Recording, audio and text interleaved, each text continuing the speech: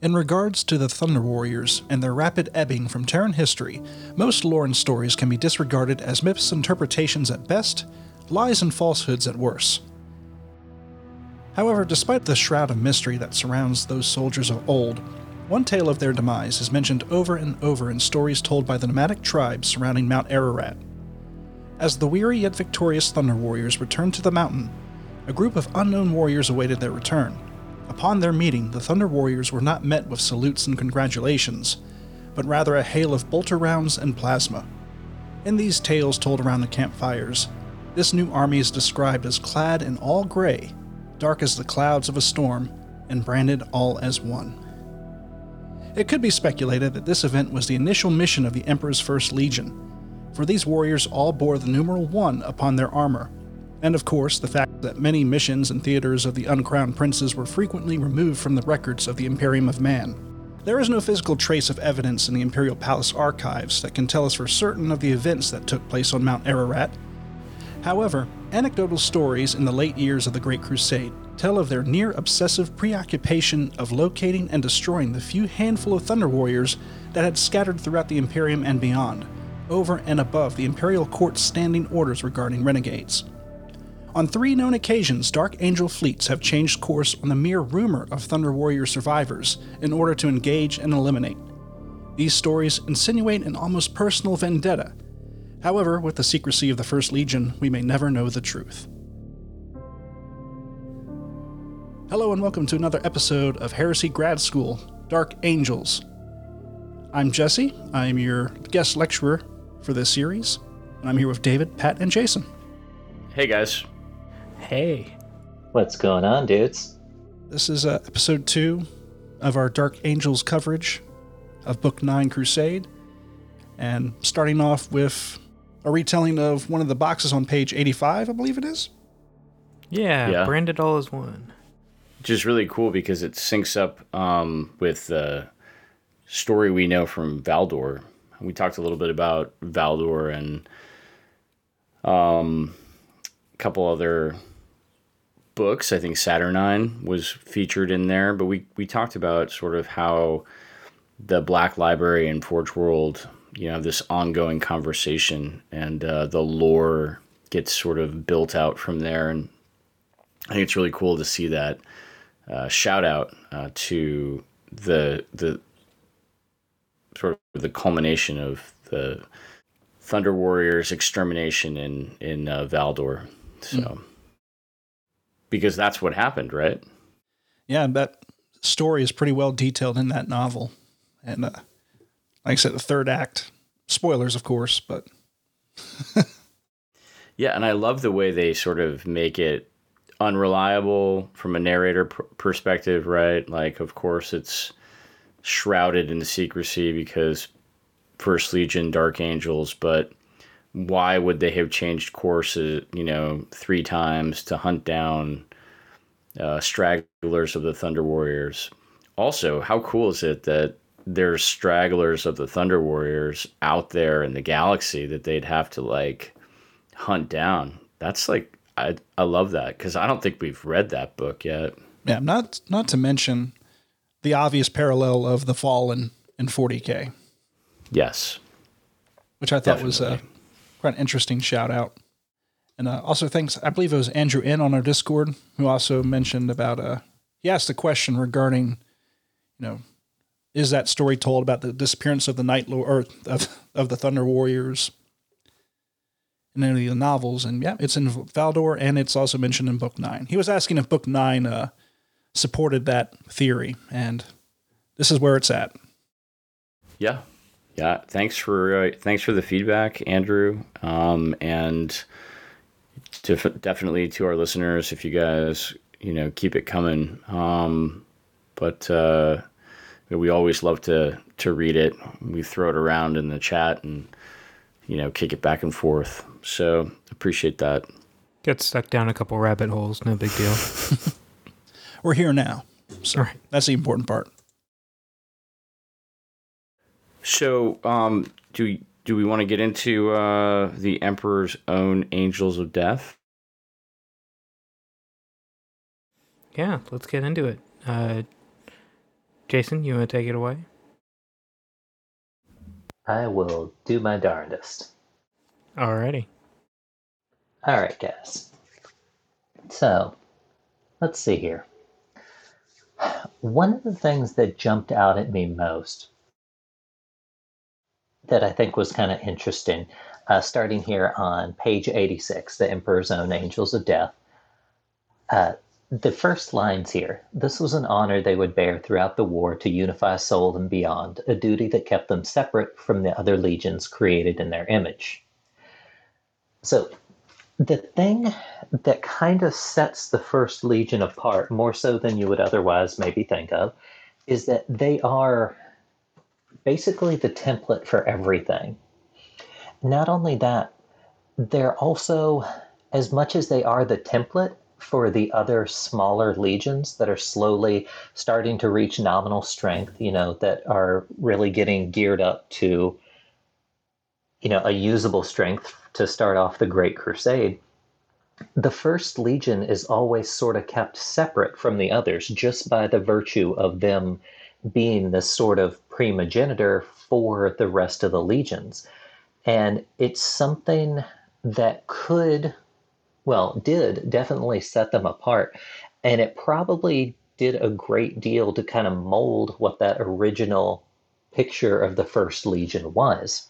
So it said this is a duty they accepted without complaint, and they took pride in it because they were selected for it, that role, even though it was solitary by the Emperor. They were his Angels of Death, a name at the time belonged to just the Dark Angels. And for almost a decade, they are kind of stuck by themselves in the lightless depths of the edges of the Sol system, burning all of these just frozen moons of the outer system and freeing up lost outposts of mankind that are still kind of at the very outermost edges of the Sol system. And again, this is the very first footsteps into taking into the stars in the Great Crusade. This is just comparatively very fledgling, empire building inside just of the Sol system. Mm-hmm.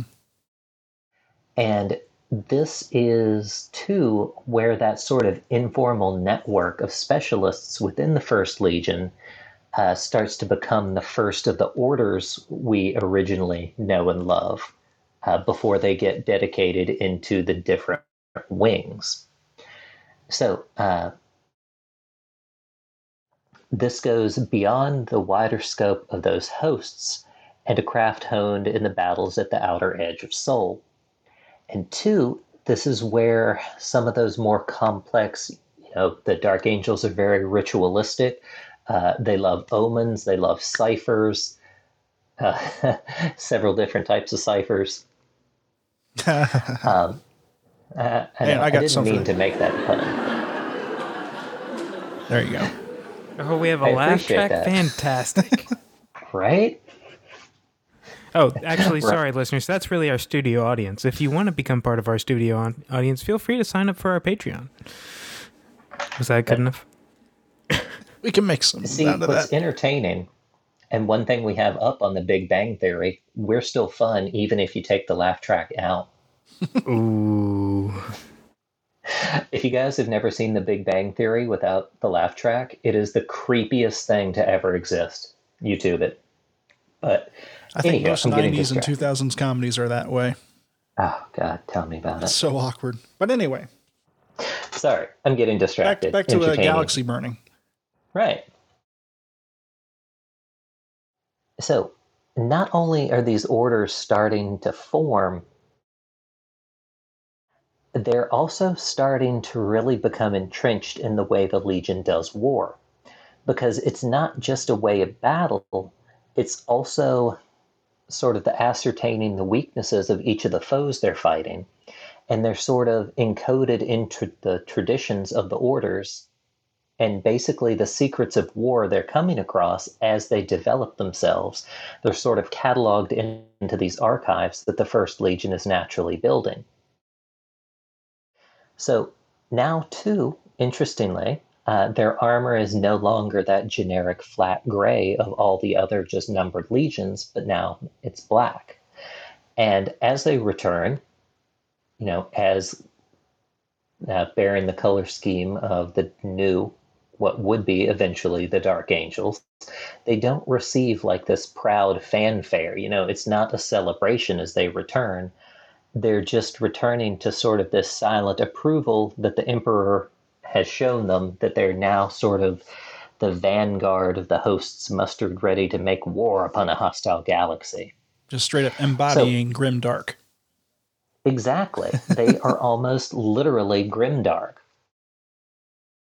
Now, a little bit later, big giant muster around the shipyards at Saturn.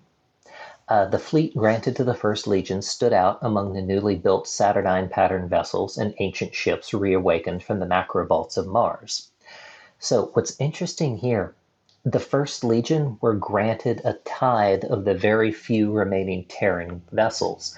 And almost all of these craft were absolute relics. They dated back before even Old Knights. So this is tons of forgotten technology. These are relics that have been developed so far back that they're basically from that golden age before everything just went to, galactic hell. And among these, of course, you've got Gloriana-class battleships, you have Promethean-class cruisers, Tiamat-class destroyers, and all of these kind of completely surpass their more modern designs. And in other legions, you're seeing like a handful of some of these ancient relic ships, but the First Legion has an entire fleet of them.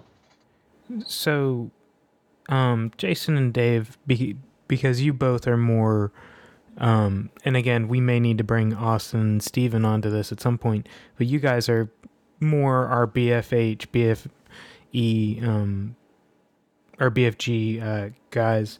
What is a Promethean class cruiser? I don't think I've ever heard of that until this point. Yeah, we'll have to bring our subject matter experts on that one. Yeah.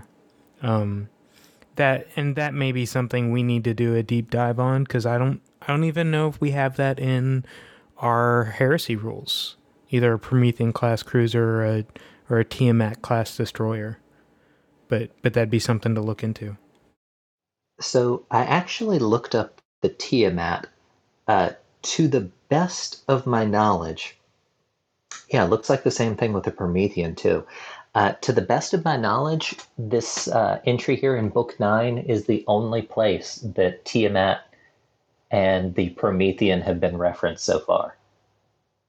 So I think these are brand new. I would absolutely love to be proven wrong. I feel like I've heard Tiamat before, but I could be mistaken as well. I feel like I had too, and I was combing back through I had the Rogue Trader first edition compendium out, just leaping through it, because I could not remember where I'd seen it before. Mm-hmm. But if it exists somewhere else, I have not been able to find it yet. It's definitely not in the Battlefleet Heresy book we got. Yeah. Mm-mm. Go to rr30k.com/something. It's But there. You can find it. But I will say, listeners, that's part of your homework for this week. Do some research. Find that stuff out for us, and we'll come back to it. Find us Promethean destroyers Promethean cruisers and Tiamat destroyers. They have to exist somewhere. But God, they do sound cool. Just a cruiser covered in void shields, and then a destroyer that's just studded with weapons. But it sounds amazing. But checking out the rest of the Emperor's Own here. So, this is not an idle gift. It's not just something the Emperor is, it's not a participation trophy. The First Legion are not sitting on their laurels. They are putting these ships to use because as the Great Crusade is getting started, the First Legion are dedicated to eradicating some of the hardest and most monstrous Xenos races they're running across. And out of all of the original Legiones Astartes, they make the most common use of some of the weapons from Old Knight, like gene phage weapons, rad phage, like some of the really nasty stuff that normally you don't think of outside of the Mechanicum. They're using it to wipe out nests of enemies that are too horrendous to be faced in open battle. And the First Legion are sort of this fulcrum that the Emperor is building these attacking forces on. Because they're not just used like the other legions, they're used to absolutely annihilate what needs to be killed. And this is why, starting out, their little sobriquet is the Angels of Death. And even though this will eventually, come to encompass sort of generically all Adeptus Astartes, or Legiones Astartes at the time,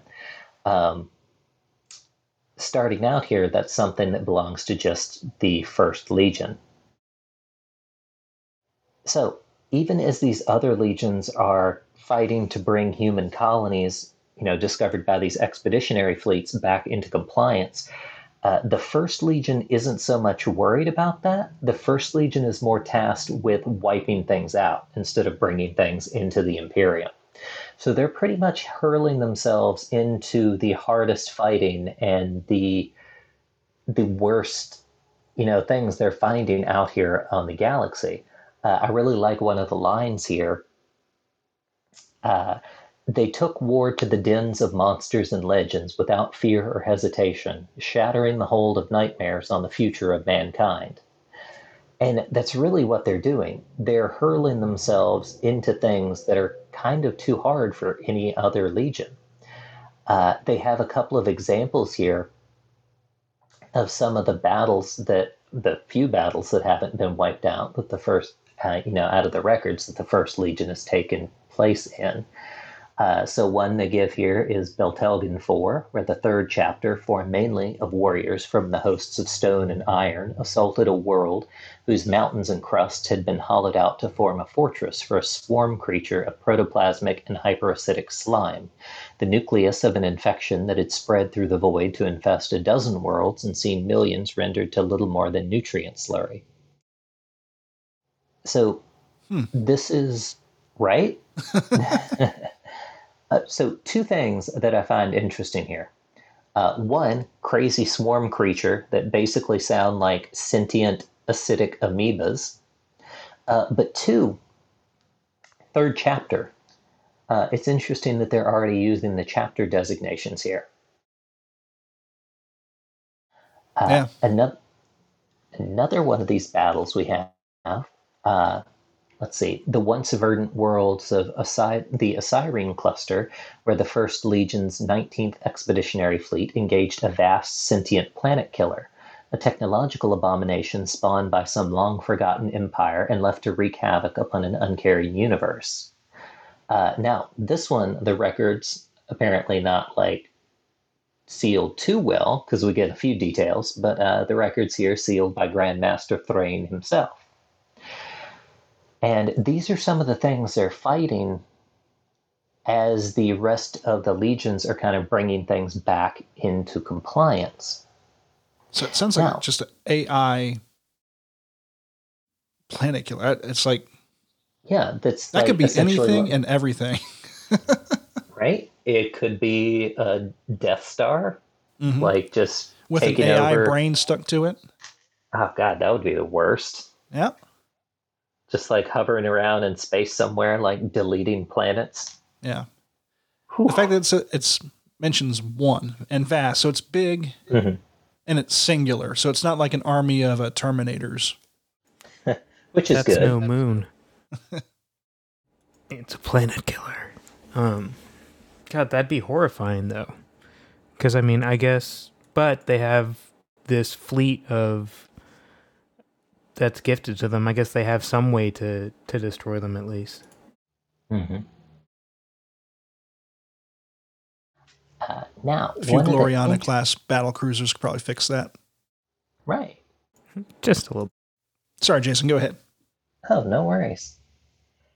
So, one of the things that may not be readily apparent, But since the First Legion are engaged with so many of these, sort of sealed missions that just aren't making it into the larger, the Imperium at large, what's interesting is by comparison to some of the other legions, like outside the ranks of the First Legion, some of their achievements in the early Great Crusade really seem lacking. So a lot of their triumphs, that a lot of the really impressive things they've done have essentially saved the galaxy without anybody knowing. They're shrouded in secrecy because they've been, locked down. And comparatively, it looks like they only have a few handfuls of worlds brought into compliance because hundreds of their actual battles have just been locked down and the details have never gotten out. However, one of the things that they are very widely known for, some of their original key doctrines were originally brought together to help form the original Principia Bellicosa. And that, of course, it's almost like, kind of like, well, it's the standard by which all Legiones Astartes, sort of their tactical manual, kind of like a precursor to the Codex Astartes. Mm-hmm. And the tactics from the hosts of the First Legion are what is kind of brought together in large part to develop that. So as they are, hosting, as the hosts are making war across all of these battlefields, they're not only passing their knowledge on to the battle brothers they're working with, but now they're doing so throughout the entirety of these doctrines being created. And some that are kind of struggling, some that are less effective will slowly fade out and kind of, they describe it here as being ground to extinction by the inexorable hunger of war, which is, kind of a dramatic way of describing those that are less efficient kind of fall to the wayside. But that brings us to the super interesting box on page 87, describing the hosts of the First Legion. Hey, Jason, before you get there, because, but I think we covered some really important material over all of page 86, and I just kind of want to circle back on that. I think the first part is, the First Legion, which will become the Dark Angels, right now is, and I don't think this is sort of crass to say, they're making this up as they go. Right, I think this is a very important doctrine. So the way the Space Marines will fight, the way the Space Marines will organize themselves in terms of organizational structure, taxonomy,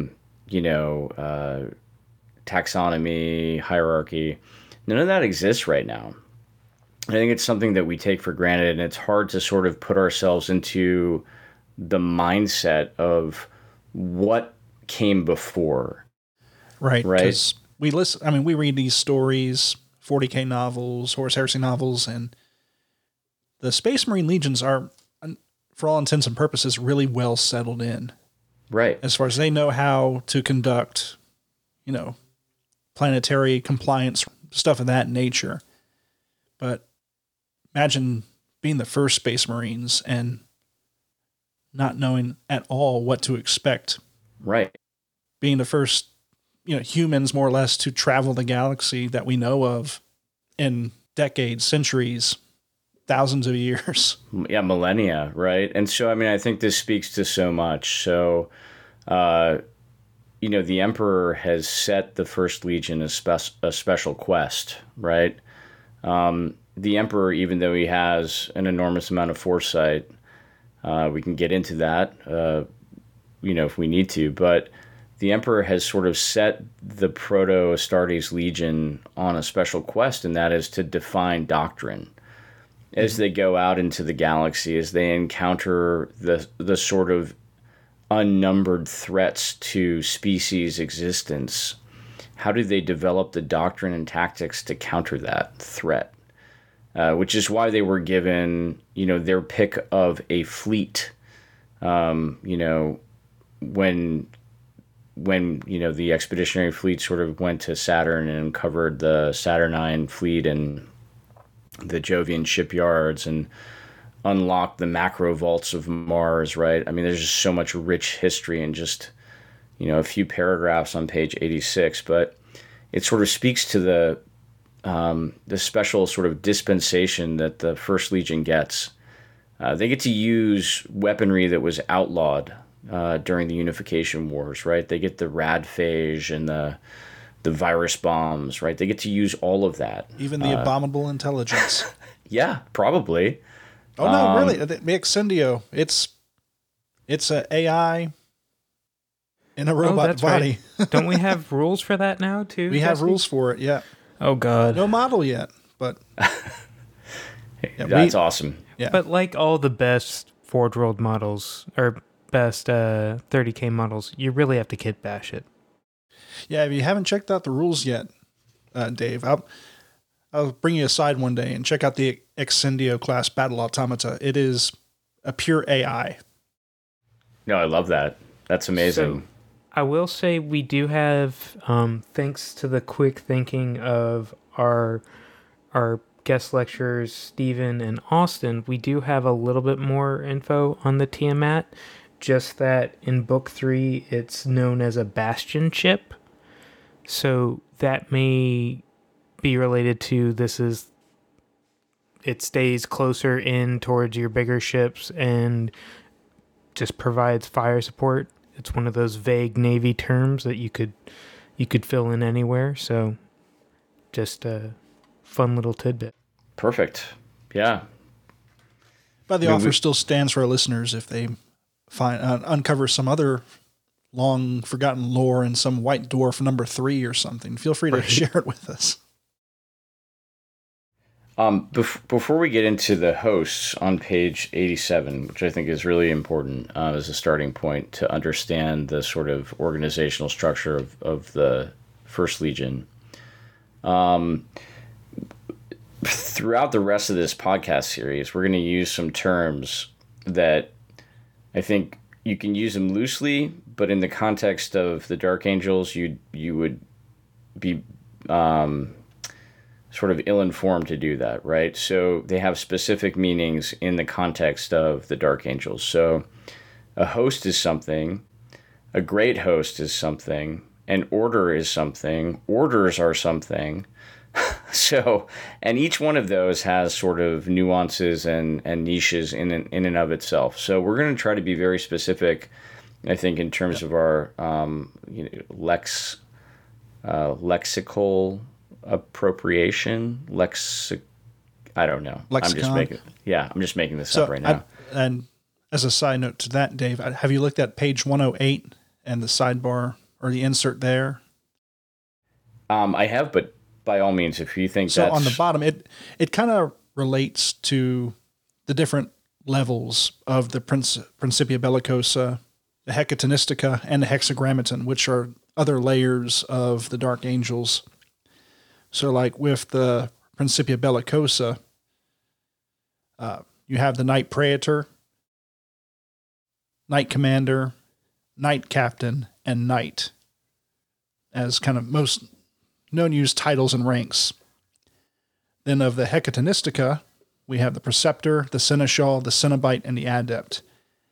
And of the Hexagrammaton, you have the Master, the Marshal, the Proctor, and the Initiate. Yeah. Yeah, I thought that was... you can have right? So many titles depending on where you are within the ranks.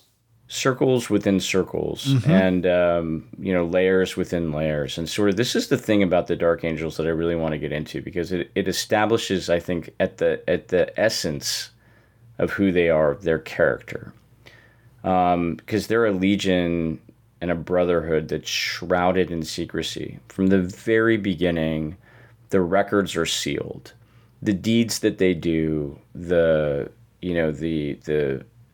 missions that they accomplish on behalf of humanity, nobody gets to know. Even within the Order, even within the Dark Angels themselves, the Legion, those records are often sealed and only available to a few. So I think this starts to establish their character, and we can start to see why they are the way they are, the secrecy that exists. So at the same time that they are every legion, they're no legion. Yeah. They, And it's like when we talk about secrecy, another legion we think about is obviously the Alpha Legion. I feel like the Alpha Legion is a lot of cloak and dagger secrecy. And Dark Angel's more of a, you didn't see anything, and we'll nuke you just to make sure that you said you didn't see anything. Right. They present an overt face, right? They are the First Legion. They are the Dark Angels. There's that. They still subscribe to the sort of Principia Bellicosa, or what will become that, right? The chapter, the company, the squad. That task organization exists, but then within it, there are all these covert organizations that we'll get into. Actually, we should probably get into them right now, but I just want to let the listeners know that I think it's very important in terms of character to understand that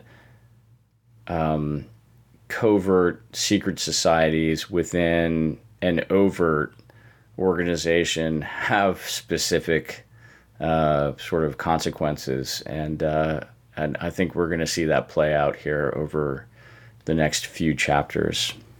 I will say, I've maybe jumping too far ahead, but with this aspect of their circles within circles and aspects is what made it so difficult, well, practically impossible for Horus to corrupt him with his own use of lodges, because they already had their own societies in place and had no need for it. I was about to say and hypothesize with you, Jesse, about that as to whether or not, that's why that corruption or that form of corruption failed with them. Mm-hmm. Yeah, it's mentioned in this book. Very cool. Yeah, I love it. I think we should get into page 87. Let's do it. You want to kick us off, David? Sure. So page 87 starts at the top with this full page call out. It's called The Hosts of the First Legion. In the days before the coming of their Primarch, the hosts of the First Legion were named and organized differently to the wings that were the later creation of Lionel Johnson. The foundation of the doctrine that would lead to the formation of the hosts is often credited to the Emperor himself in the histories of the Legion, a strand of the great plan that he had formed for their first of his legions. The list that follows is reconstructed from the records from 753.m30, a median point in the early history of the First Legion, and shows the main hosts still known to history, which would later be reconfigured into the 6 wings of the hexagrammaton. So, I think we're going to play a little game here. The way I think this would be really fun to do is, since we know the First Legion is sort of the template for the legions to come, a test bed, if you will, for the doctrine as it evolves and is coalesced into, the Principia Bellicosa. I can take a turn, or Jesse, you can take a turn and read the first host, and then we'll say who that sounds like.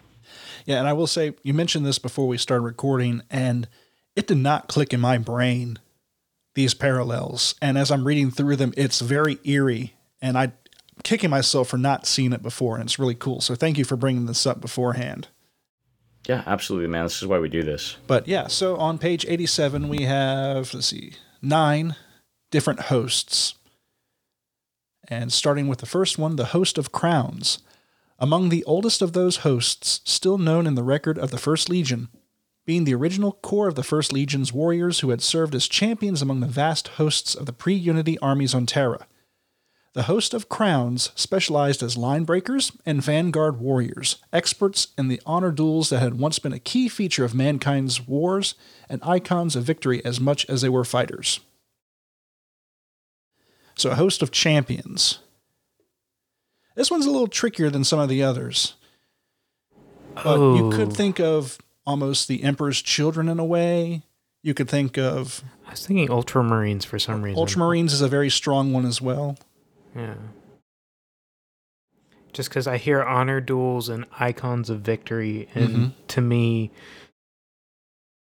Gilliman with all of Ultramar, his tiny little kingdom, makes me think of that. But Sure. but I could totally Okay. see. Oh, go ahead, Jason. Sorry. So my thoughts immediately went to the Templar Brethren because Oh, the first company of the Imperial Imperial Fists, fists, yeah. because when they were broken off eventually into the Black Templar, they were essentially the same thing. Like they were completely focused around singular combat. Hmm. But So what the about line parallel, breakers and vanguard warriors? the Huskarls, the Yeah. second company in the Imperial Fists, are. No, I'm sorry. I think that's the third company. It's Fafnir Rand's company, Yeah. which is interesting because the Imperial Fists, the bodyguards for Rogel Dorn, aren't drawn from the first company. They're drawn from Fafnir Rand's companies. Mm. But yeah, so duelists and line breakers are the Templar Brethren and the Phalanx Warders. Dave, what about yourself? Yeah, this is definitely, I think, the most nebulous, and it may not be a direct parallel, as we'll see in some of the other ones. But, I mean, I think The Emperor's Children is a clear one. I think I was actually going to say the Night Lords before they got corrupted and sort of became terror warriors. So maybe not a great parallel there. But I don't know, man. I think Jason's got some good arguments for this one. And also, let's keep in mind, there are 9 hosts here.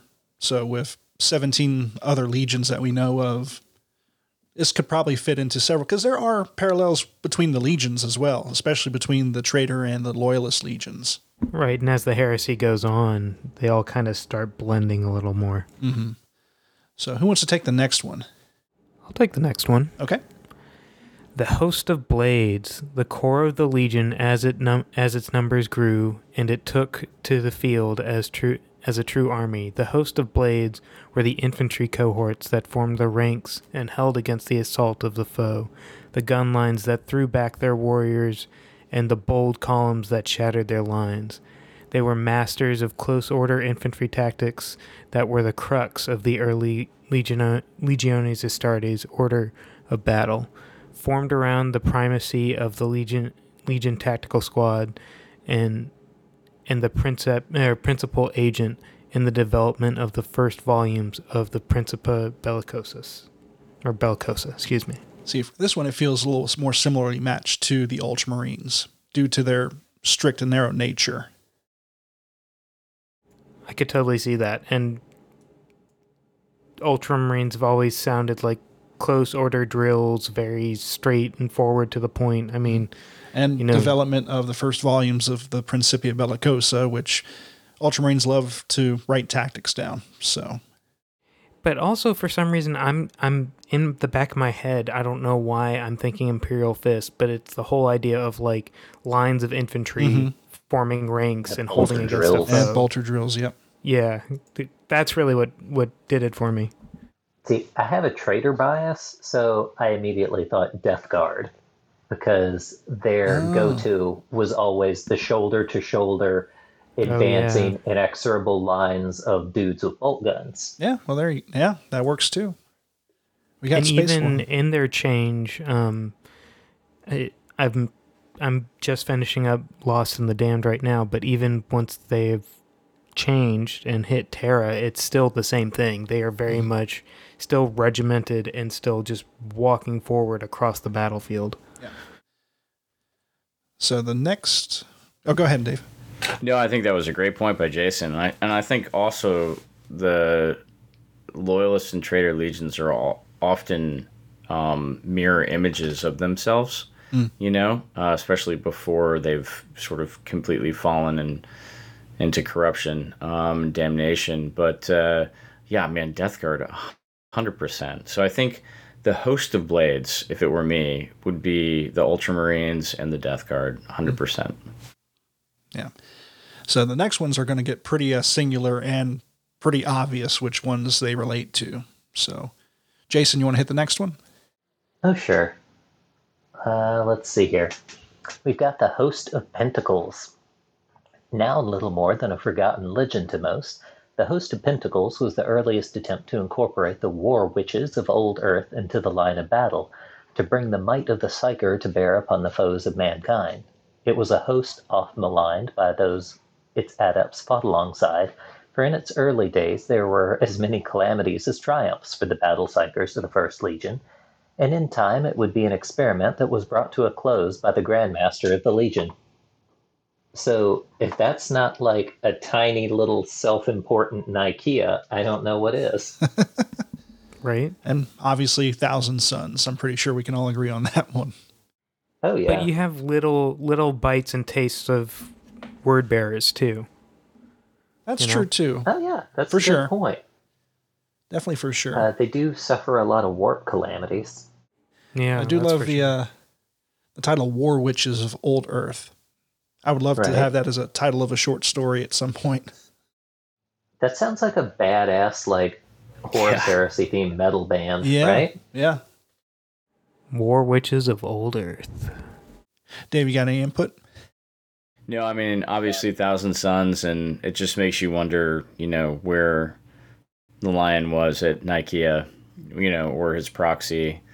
Well, Nikea was right before the Heresy, correct? Pretty soon before. So he was still out on the eastern fringes at that point.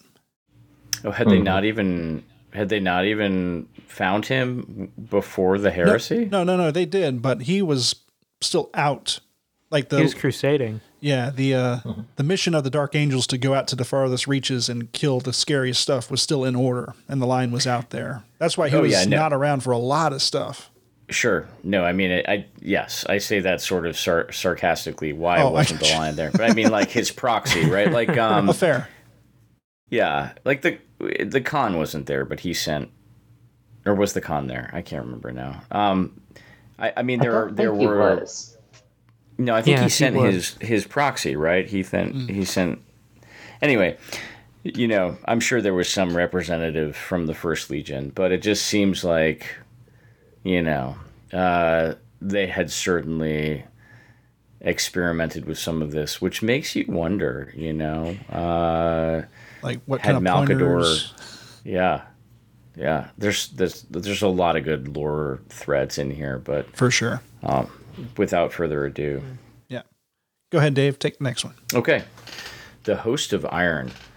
Drawn at first from the hardy nomads of the Thulic tribes on Old Terra, adapting their ancient traditions to the modern battlefield. The Host of Iron was expert in the employment of armored vehicles on the field of battle. From the lumbering gun crawlers of Old Earth's pre-Unity armies to the war engines designed and built for use by the Emperor's Legionis Astartes, the Host of Iron would pioneer many of the strategies that underpinned their use on the battlefield. First off, I want a gun crawler model. But I mean, let's be honest. This is Iron Warriors through and through, right?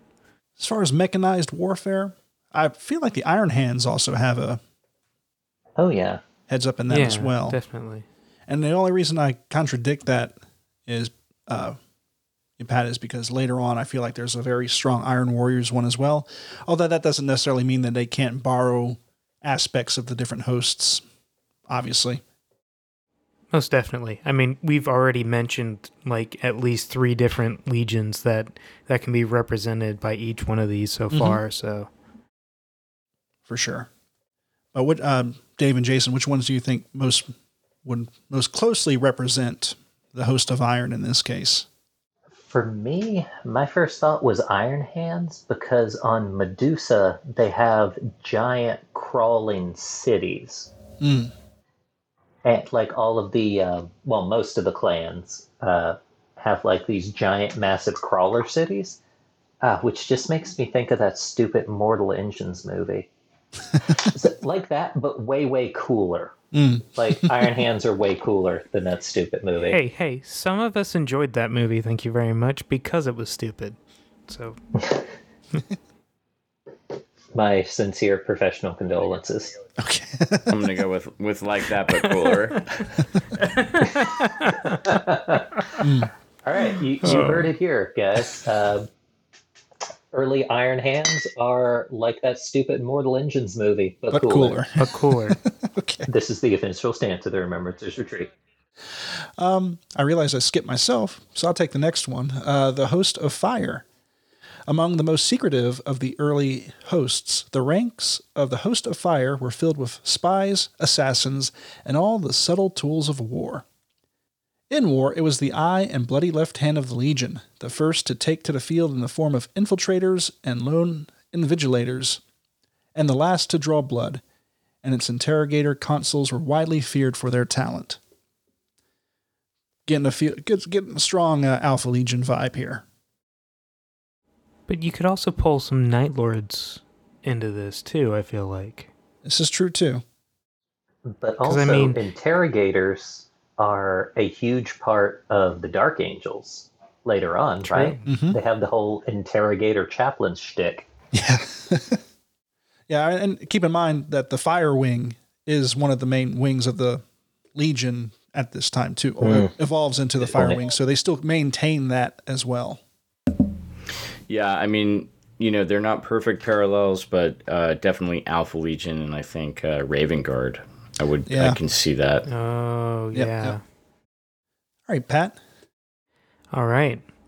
The Host of Bone, sometimes known as the Scandic Host, both for the wild and bloodthirsty tactics that were its preference, as well as the primary recruiting grounds of its warriors. The Host of Bone fought not to break the lines of a single army, but to crush the spirit of the foe entirely, seeking to find the weaknesses that almost all enemies hide and then cut it apart. Reavers without equal, they gave little credence to the noble ideas of civilized warfare and brought the most terrible weapons and tactics to the field of battle. So I have two legions in mind, because definitely getting a lot of wolves vibes from this. Let's be honest. I was getting some notes of World Eaters as well.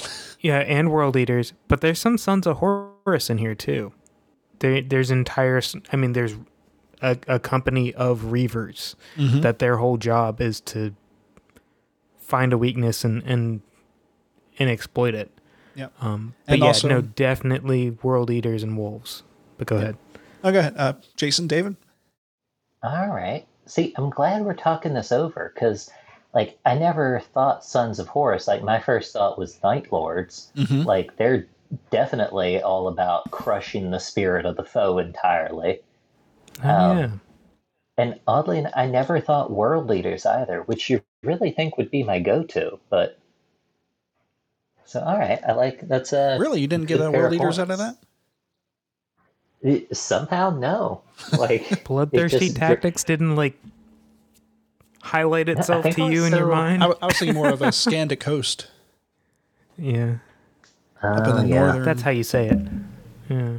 Scandic. Yeah, I think the wolves and the World Eaters, they're sort of the the yin and the yang. They both jumped out at me. Yeah. Cool. Go ahead, Jason. All right. So these guys, the Host of Stone, I'm a big fan of, because I learned recently it's the only one of the host symbols I can freehand. So, experts in the static arts of war, of siege, and the destruction of fortifications, the grim demeanor of these warriors is a key feature of many of the most bitter defenses and bloody assaults in the early years of the Great Crusade. For to the adepts of the Host of Stone, all war was but a simple matter of determination. Those that did not yield to the foe, who stood impassive in the face of utter destruction, would find victory, and those who gave way would be crushed underfoot. Yeah, I can go ahead. Yeah, immediate Iron Warrior vibes, right? Yeah, you can crack open the can and immediately smell the Iron Warrior coming out of this one. So Right. Fair enough. I regret And I pull my bid from the Host of Iron to put Iron Warriors on the Host of Stone, because this is just all them. So, one thing I kind of wanted to talk about here, since we had talked about both the Imperial Fists and the Iron Warriors, and I think this kind of highlighted it neatly, and nobody other than Imperial Fists players have I ever had the same discussion with.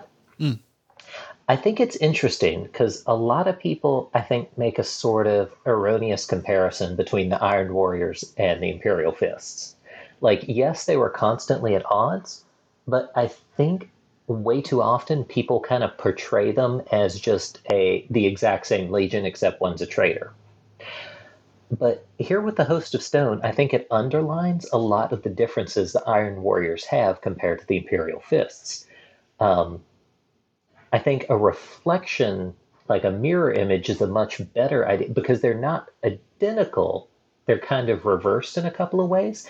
Like the Iron Warriors are all about destroying fortifications and how to bring them down. The Imperial Fists are about erecting them. Yeah. The Iron Warriors are all about the mathematics of war, where every single warrior is faceless and just a number in that equation, where the Imperial Fists take individual honor to the extreme, to the point that their first captain, the only thing he's good at is one-on-one honor duels. Fafnir Ran even says, no, the first captain doesn't know anything about war. He's just a pretty figurehead. That's a great line. Right? That's why Templar is one of my favorite audio dramas of all time. It's Fafnir Ran is the best Imperial Fist. Because he just straight up says to a human, Sigismund doesn't know anything about war, but maybe if he lives long enough and hangs out with me, he'll learn a couple things. Yeah. I think it even gets reinforced in either Saturnine or the First Wall. It's the first wall, actually. It is. Yeah, and Fafnir Rand's no, don't send Sigismund. And Rogaldorn's yeah, you right. I mean, for real, though. He actually saves his ass, if I remember correctly, right? No, he not does, good at it. Yeah. He's just, Sigismund is not good at it. He's a pretty face for the Legion. Yeah. But he managed to distract Fulgrim for a little bit, so. Yeah. Good to hear. Oh, sorry, I didn't mean to spoil that for you. Oh, no worries. Not quite made it all the way through. Gotcha.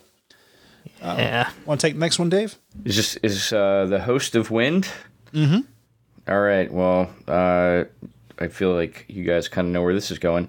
Skirmishers and cavalry warriors. The Host of Wind excelled where warfare moved at the speed of the storm. That was their namesake.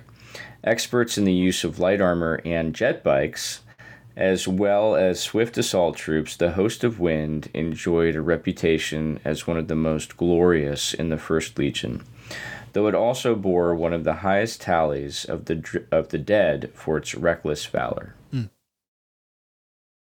Yeah, so white death scars, guards, right? Oh. Yeah. Just kidding. Go ahead. Obviously, some white scars there, and potentially blood angels as well, regarding assault troops being swift and whatnot. Yeah, that's a good point. What's the traitor parallel to that, Jason? I'm really, really glad you brought this up because I love this discussion. I can't stand it when people say Night Lords and Raven Guard are the two, traitor loyalist opposites. I think Night Lords are far more adequately paired to the White Scars, and I'll tell you why. Raven Guard are all about sneaky stealth. Night Lords are absolutely not about stealth. There are tons of times in the books that they will intentionally use stealth only so far as it allows them to make a terrific entrance. They are all about if White Scars were just sadistic, their battle plans would look almost the exact same as the Night Lords, short of skinning people. Yeah, when it comes to They're stealth, both all about those.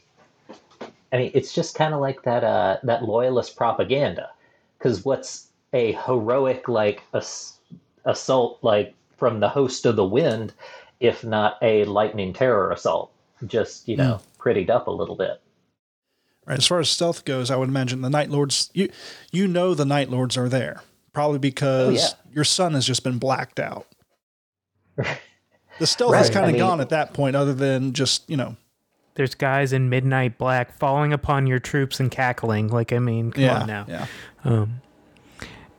And I'm going to say it again, even though the next one kind of is close to them, but the idea of swift assault troops reminds me of the Sons of Horus main tactical doctrine, which is the spearhead, or the tip of the spear. So, sorry, Jason, you were saying. What was I saying? It's been a long night. But Dave, I really appreciate that setup, because that's something that frustrates me a little bit, and I really appreciate. Even the War Sage, Malkarian, he even says that surprise is a blade that is useless in war. It breaks as soon as troops rally or commanders hold the line. That's why their entire sort of battle tactics don't revolve around like surprise, like, with the White Scars, like, surprise, we're here, they shoot some stuff and then they're gone.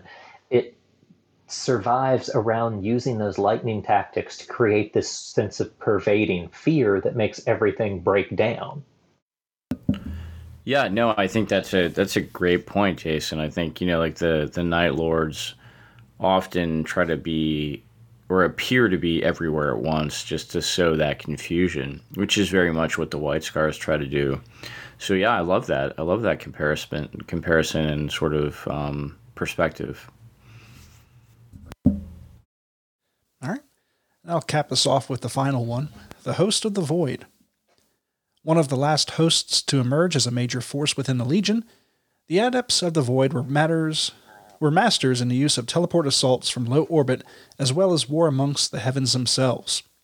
Shock assault infantry equipped with teleport displacement beacons, shipboard assault cadres, and aircraft pilots were all to be found within the hosts once the First Legion reached the stars in the wake of the wars on Old Earth. This one can be a little bit tricky, too, because we only got a handful that really do a lot of the teleportation tactics. At least endgame, but I'm sure all of them to some extent do. I don't know, I feel like there can be but one. Which one are you thinking? It's got to be the Sons of Horus. It's the 16th Legion. Yeah, I mean, other legions do teleport assaults. And other legions have aircraft pilots. But nobody... the tip of the spear. The Justarin. Yeah.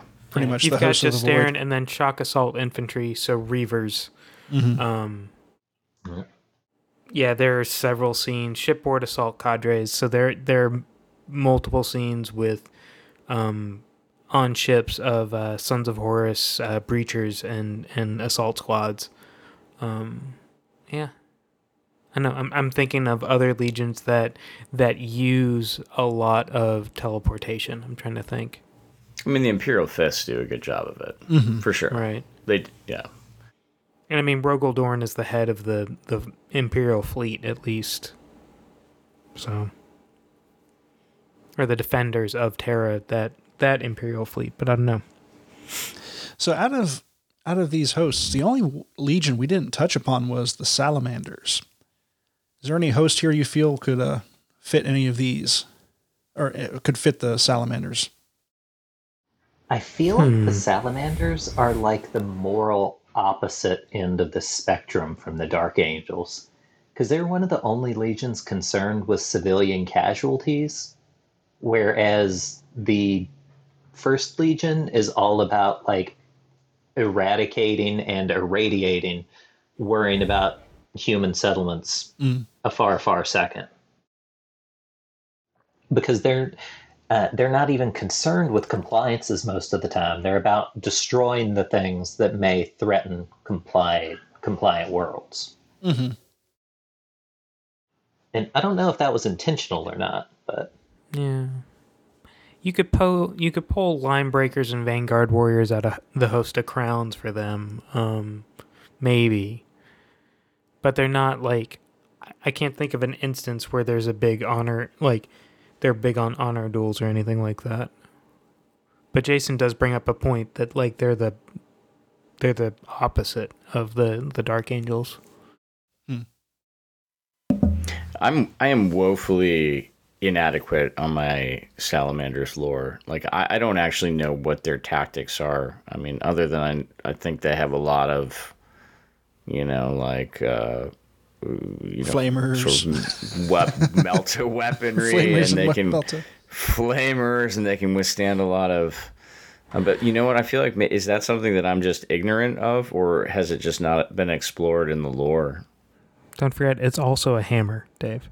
And hammers, yeah. Yeah, and hammers and fire drakes. Oh. So are they siege breakers? Are they is that what they do? Part of me feels like, and again, we may need to do a deep dive on salamanders one of these days, and maybe pull in Robbie. Yeah, next season. Salamanders. But I feel like they are the antithesis of good guy, in that, and there's just a lot of fire. But I could be wrong. I mean, whatever. We're showing our ignorance here, guys. Let's close up this episode. Quick. Thanks again. We only care about our own legions. And, any last statements before I wrap it up? I think that's it for me. I thought we'd just go into little housekeeping. Yeah. Yep. So on our Facebook page, which you can find us at facebook.com/RR30K podcast. Let's see, we mentioned back 2 weeks ago. Yeah.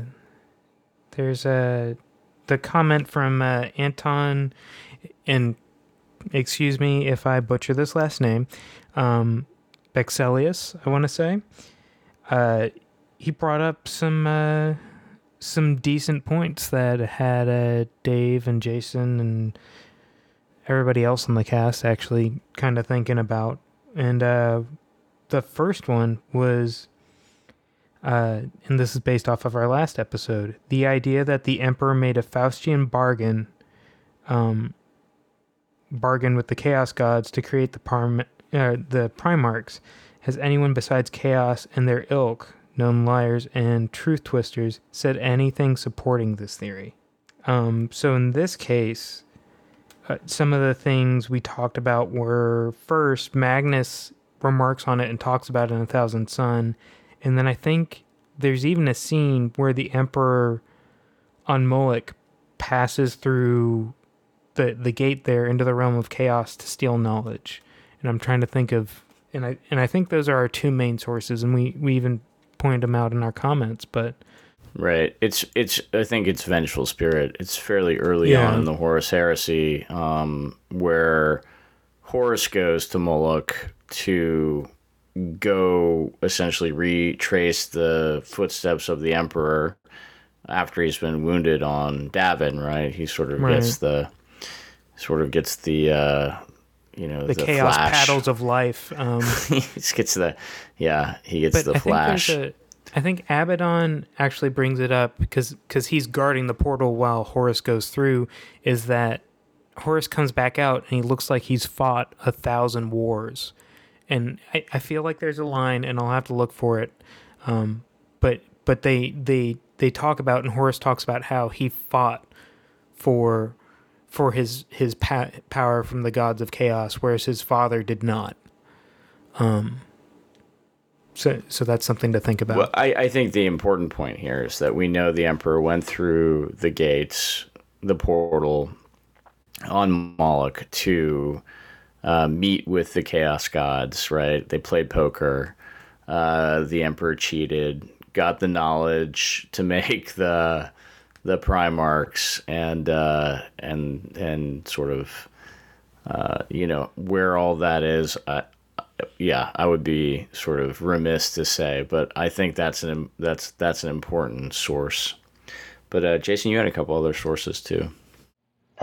The first one, and that always came to mind for me, was Magnus.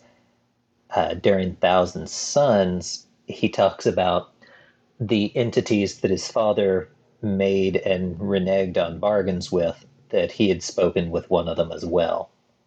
Now, he doesn't call it a chaos god, but of course, we know. Yeah, I mean, let's be honest. We know. Everyone knows. Come on, Magnus. Just... And so our listener brings up a good point. How can you trust Magnus? But I feel like even at that point it's not quite the heresy when I think Magnus talks about this. I think you can trust him in this case, because up until the wolves attacking Prospero, Magnus only has the Imperium at heart, or his father's best wishes at heart. So there's no reason to suspect anything. I'd agree with most. I wouldn't go that far, but yeah, as far as Magnus's motivations. But yes, at that point, he was not really a traitor in the sense of the Horus Heresy. I mean, what is a traitor, really? If we're going to get into it, isn't the Emperor kind of the original traitor? That's another episode for another time, I think. Right. But, and also, Anton mentions, we were discussing last episode regarding Mars. And apparently, pre-Imperial Mars did constantly raid Terra for resources and possible archaeotech. I didn't see exactly where that was mentioned at. Yeah. But I'll take your word for it. Yeah, I mean, it makes perfect sense. I mean, we know that Mars has been sending out exploratory fleets for hundreds of years before the Emperor gets his act together and actually goes to Mars and brokers a deal with them. So it would make perfect sense that Mars needs resources because Mars doesn't have a whole lot of resources. Well, there's this big blue orb where there's a bunch of barbarians fighting each other. Yeah. They're not going to notice. Let's go ahead and steal their iron and shit. And their moms. Yeah. What? Because Mars needs moms, guys. Son of a bitch. Yeah. God damn it, Jesse. Oh. Yeah, no, I mean, that's completely believable, and I'm sure it's in 27 different White Dwarfs, or any of the Horus Heresy books, to be honest. Yeah. Also, I'd like to thank, this is really late, but Tom, I don't know, I won't give your last name out, sent us a bunch of pictures of old Index Astartes books, and we will get into them at some point. Sorry, it's been a heck of a past few weeks, and I feel like I've just been in a fever dream. But yes, I see the messages. Thanks again for sending us those screen captures of old White Dwarfs. So I appreciate that. Yeah, much appreciated, man. Yeah, no, I think that's it for housekeeping. All right, cool. Once again, thank you all for listening. Facebook and Twitter at /RR30K podcast. You can visit our website, rr30k.com, where you can also find our Battlefleet Heresy Compendium, which is our supplement to Battlefleet Gothic, set in the Age of Darkness. You can follow our Instagram at remembrancers_retreat. Follow our Discord server with a link in the description of this episode. Be sure to subscribe to us on Apple Podcasts, Spotify, or whatever you listen to us. In fact, just subscribe on all the platforms. We'd appreciate it. We'd really appreciate it. You can find our RSS feed on the link as well, so you can just copy and paste that into whatever you'd like to listen to. Huge shout out to our patrons. It's these guys that make this possible and keep us motivated to keep on doing this. Starting with our Legion Praetors, Alex Self, Chris Mack, Jacob Dillon, Gardner.Tree of Woe, Joe from Music City Heresy, Luke Rizzuto, Matthew Boyce, Mr. Baldwick, Nicholas Quenga, Sar Luther. On to our Legion Centurions, Andrew N., Angry Boy, John Christensen, M. Tanzer, Queen Corswain, Scott LeMay, and the original Applesauce. And finally, our Legion Sergeants, Duncan, Emily O'Hare, Garrett Lowe, Mr. Sear, Nick Gillen, The Zoy, and What Do I Call Myself? Again, huge shout out. Thank you all so much for your patronage. And that's all I have for this episode. Thank you all for listening. We had a great time. Bye for now. Take it easy, guys. Have a good night.